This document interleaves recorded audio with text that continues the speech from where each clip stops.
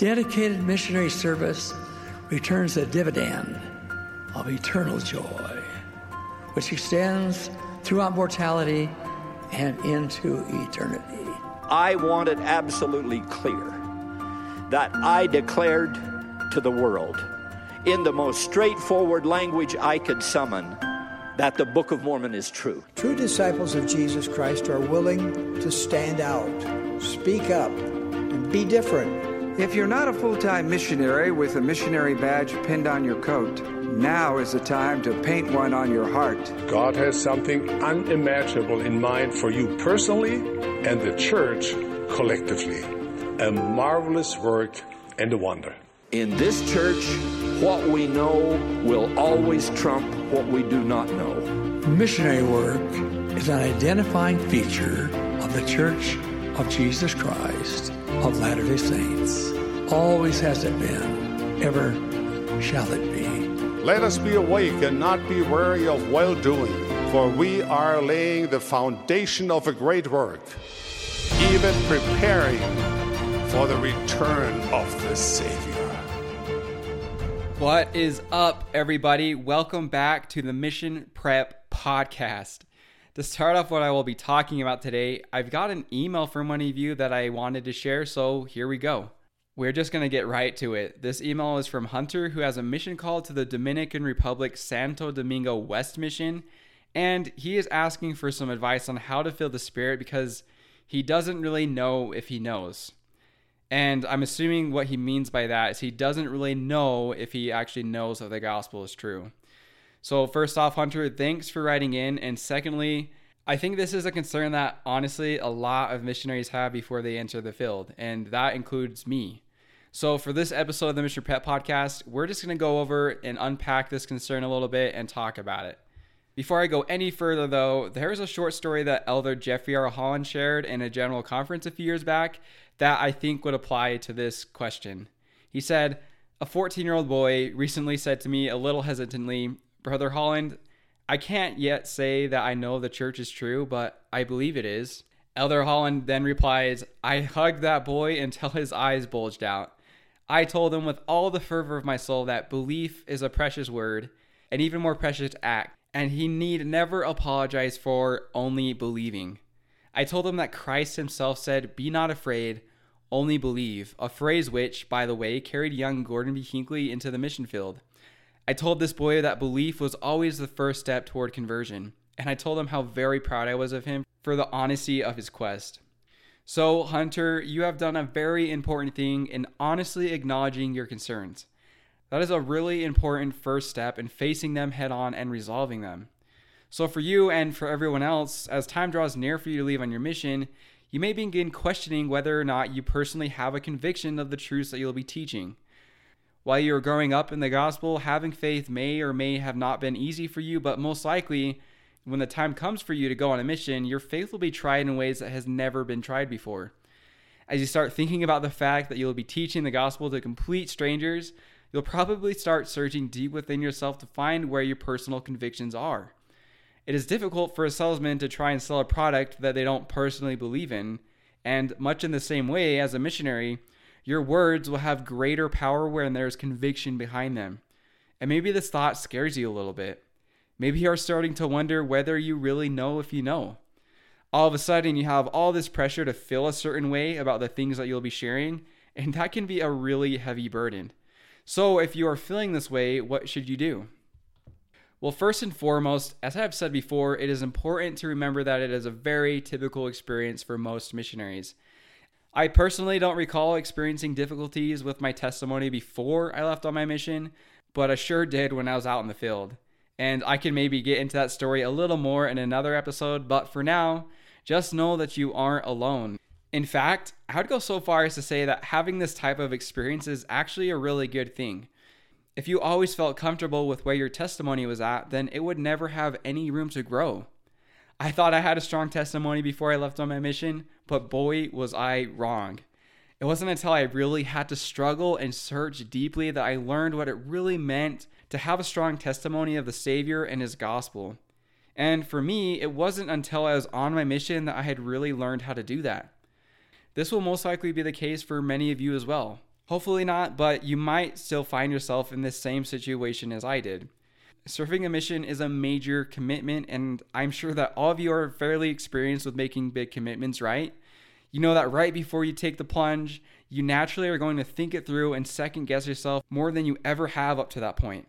I remember how, as a kid, I was so excited to learn how to drop in on a vert ramp with my skateboard. I would play it over and over in my head and review it again and again how I was going to do it. But when I was standing over that drop with my board hanging off the coping, I began to question and doubt myself and wondered if I really had what it took, or if I even wanted to do it at all anymore. So as you are getting closer to your mission and you are beginning to question if you really know, don't let that discourage you. In fact, let it light a freaking fire under you. Let it push you in the right direction. You can use this as fuel to propel yourself forward. All this means is that Heavenly Father feels that you are ready to grow, and it means that He trusts that you will turn to Him as you continue your own personal journey to more deeply know the truth. But before we move any further, we need to get back to the original question for a minute. So if you guys are unsure, if you know deep within your heart that the gospel is true, by now at least you should understand that it is okay if you feel like you don't know. As Elder Holland already pointed out, simply believing is enough. Jesus Himself has even said that all things are possible to him that believeth. So if you feel like this is the point where you are at right now, know that that is enough for Jesus to work miracles in your life. But this still poses other questions that we need to answer, like, what about those who feel like they can't believe? And how do we get to the point where we can believe? How can we turn belief into a sure knowledge of something? How can I get from simply believing that the church is true to knowing it within every fiber of my being? Well, guys, I'm glad you asked. Let me tell you. Actually, I've got a way better idea. I'm going to let Alma tell you because he does a way better job of it than I do. Yes, that Alma, the one from the Book of Mormon who had this crazy conversion story. He might know a thing or two about this, so let's just read what he says. Okay, if you aren't already familiar with Alma 32, guys, it's time to get familiar because this is easily one of the best sermons given in the Book of Mormon. Here, Alma and his missionary companion Amulek are together preaching the gospel in the land of Antionum. With them were also 3 of the sons of Messiah. Remember that these were the 3 that were with Alma when the angel appeared to him as they were all going about trying to lead people away from the church. So this sermon takes place almost 20 years after this experience. Zeezrom, also someone with a unique conversion story, and a friend of Alma was there with him as well. So the people living in the land of Antionum were once Nephites who belonged to the Church of God but had fallen away. It's really interesting to me, and this is something that I just noticed as I was writing this, that Alma and his friends are a group of missionaries who had once actively opposed God and the church and are now trying to preach the gospel to those who had once embraced the gospel but had fallen away. I like to think that as Mormon was abridging the plates, he wanted to show us that we are all a fallen people and that God is actively trying to bring us back to Him. It's really cool stuff when you think about it. Anyway, so they are going about trying to share the gospel and they aren't having any success until they are met by a certain group of people who Mormon describes as poor as to the things of this world and also poor in heart. This is a really important description because as we learn from the parable of the sower taught by Christ Himself, only those with quote-unquote good ground are able to nourish the gospel seed in their heart. If the gospel seed falls upon a stony heart, it can't grow. So keep this in mind as we read some of Alma's words together. Okay, starting in verse 6, Alma recognizes that these people are ready for the gospel. He beheld that their afflictions had truly humbled them, and they were in preparation to hear the word. He then goes on to say to them that it is well that you are cast out of your synagogues, that you may be humble, and that you may learn wisdom. For it is because that you are cast out, that you are despised of your brethren because of your exceeding poverty, that you are brought to a lowliness of heart. So here we have a people that are humbled by their circumstances, and so naturally, they are looking for something better. Alma then goes on to say, because you are compelled to be humble, blessed are ye. But do you not suppose that they are more blessed who truly humble themselves because of the word? Yea, he that truly humbleth himself, and repenteth of his sins, and endureth to the end, the same shall be blessed. Yea, much more blessed than they who are compelled to be humble. Therefore, blessed are they who humble themselves without being compelled to be humble.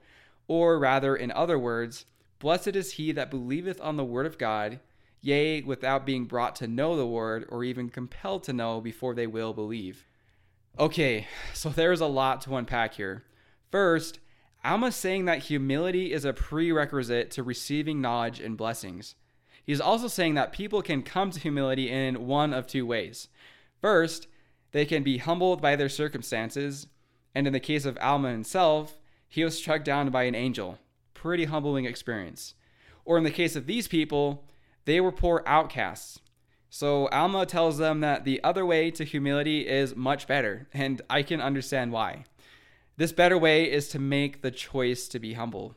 Yes, probably more often than not, we have a hard time being humble until our circumstances bring us to our knees, but as Alma points out, it is much better to just choose to be humble. For the purpose of obtaining a testimony of the Savior and His gospel, humility is the key, because without it, we aren't even going to want His gospel. We're not going to want the Savior in our lives if we aren't first humbled. Humility is what brings us to want God in our lives. And that, my friends, is what everything really boils down to. Ultimately, our testimony is built upon our very desire to know the truth. Blessed are all they who do hunger and thirst after righteousness, Jesus says, for they shall be filled with the Holy Ghost. So if you really want that witness from the Spirit, you've got to want it as bad as when your body wants food and water when it's starving or parched. Guys, think about the last time that you were just really hungry or really thirsty and just how bad you wanted some food and some water. It's got to be on that level. So if you're having a hard time believing, merely having the desire to believe, merely wanting to be able to believe, is the very thing that's going to get you to where you want to go. Continuing on in Alma's sermon, he says, if you will awake and arouse your faculties, even to an experiment upon my words, and exercise even a particle of faith, yea, even if you can no more than desire to believe, let this desire work in you until you believe. Okay, so we know that we are moving in the right direction if we merely want to believe, but God wants so much more for us than just that. In order for our belief to grow into a testimony, faith must be exercised. So if we are going to use this metaphor that Alma is using, exercising faith means that we plant the gospel seed in our heart. Imagine for a minute that you're a farmer and you want to grow a fruit tree. Let's just say that this is your first experience trying to grow anything, and so you don't know from personal experience that it's going to work. But you've been told by other people with experience growing fruit what you need to do in order to grow your tree. So you do what they tell you and you prepare the ground and plant the seeds. The very action of planting the seeds in the ground means that you're showing faith that the plant will grow. If you didn't have faith that the seed would sprout and grow into a plant, then you wouldn't plant the seed in the first place, right?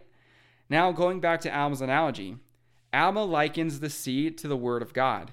To us, this means the scriptures and words given by modern day prophets.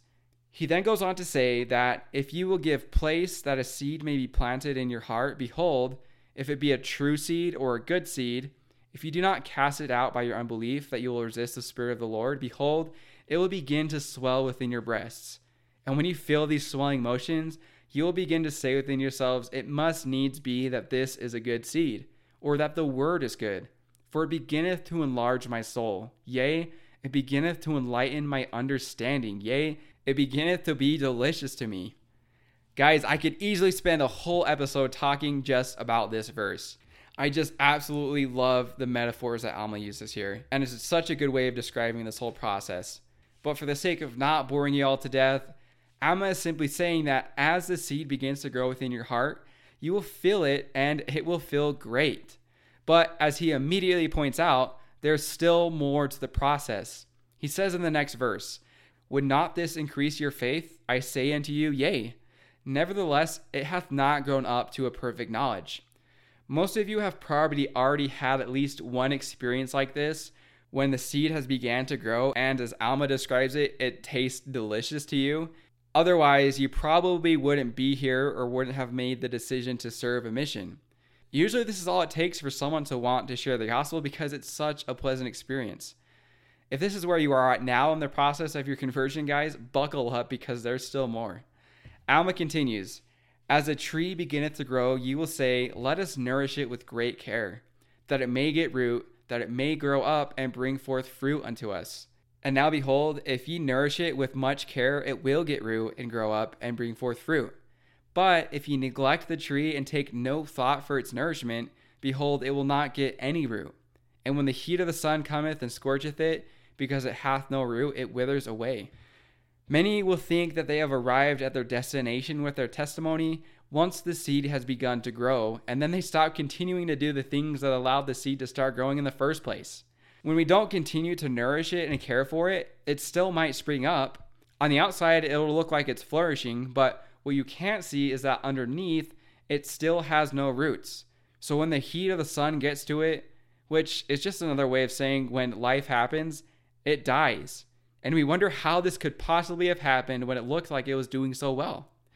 We all might experience this to one degree or another, and some of us give up on this process because we think that the seed was bad when in reality it died because of our own neglect. Alma continues, if you will not nourish the word looking forward with an eye of faith through the fruit thereof, ye can never pluck of the fruit of the tree of life. But if ye will nourish the word, yea, nourish the tree as it beginneth to grow, by your faith with great diligence and patience, looking forward to the fruit thereof, it shall take root, and behold, it shall be a tree springing up unto everlasting life. This, my friends, is what it means to have a testimony. The fruit of the tree is the witness of the Holy Ghost pouring the love of God into your heart. Now, this is all sweet and nice, but many of us may have tried this experiment over and over and feel like it's not working. For some reason, we just aren't feeling what it is that we want to feel. We may even have periods where we just aren't feeling the Spirit at all. If you are someone who has received witnesses from the Holy Ghost of truth and feel like you don't know if it's true anymore, let me ask you a question that someone once asked me a long time ago. If God has told you something is true before, does it make it any less true if he hasn't told you again? The very reason, guys, that he may have given you a special witness of something in the first place was because you were committed to doing something about it. He trusted that if he gave you that witness, that you would act on it. There are a lot of reasons why you may not be feeling the Holy Ghost, and I won't get into that here, but maybe in this case, it's because God trusts that you'll do the right thing, regardless of whether you are feeling all warm and fuzzy inside or not. It's the times when you choose to do what is right, regardless of how you are feeling, that you grow the most. And God cares much more about your growth than he does your own comfort. This brings me to my next point. While having a testimony is crucial and the experience of feeling the Spirit is super dope, it is only a means to an end. God doesn't want you to just simply have a testimony. Recall that in multiple instances in the New Testament, demons had acknowledged that Jesus was the Son of God. They had a testimony of him. But for them, that wasn't enough. They were still deceived by Satan and eventually chose to follow him instead of Christ. In order for us to receive all that God wants to give us, we need to be converted to Jesus Christ. This means that we continue to exercise our faith in him. It means that we follow him even in the times when that is the hardest thing to do. This includes the times when we can't feel his Spirit. In Jesus' conversation with Nicodemus, he says, "The wind bloweth where it listeth, and thou hearest the sound thereof, but canst not tell whence it cometh and whither it goeth. So is every one that is born of the Spirit." Guys, this means that as the wind comes and goes, so do the feelings of the Spirit. Yes, we need to do all that we can to be worthy of it, but we cannot force it. God will allow us to feel the sweet peace that comes from his Spirit when he sees fit. He knows what we need far better than we do, and so usually his timing is going to be different than ours. He wants you to learn to choose him simply because you love him, not because he does what you want and gives you what you ask for. So remember that in the process of growing your tree, that while gaining a testimony is important, it's not the end goal. The end goal is conversion to Jesus Christ. So keep that in mind, not only for yourself, but also for those who you'll be teaching. Become an expert at this process so you know how to help others along in their own conversion to the Savior. Thank you everyone for listening to this episode, and thank you, Hunter, for asking that question. Many others will benefit because you did so. Keep up the good work, and good luck out there in the Dominican Republic. Remember that if you want to submit a question or share something with us, you can write into me at missionpreppodcast@gmail.com. If not, remember that you guys are awesome and that you've got this. I'll catch you guys in the next episode. Peace.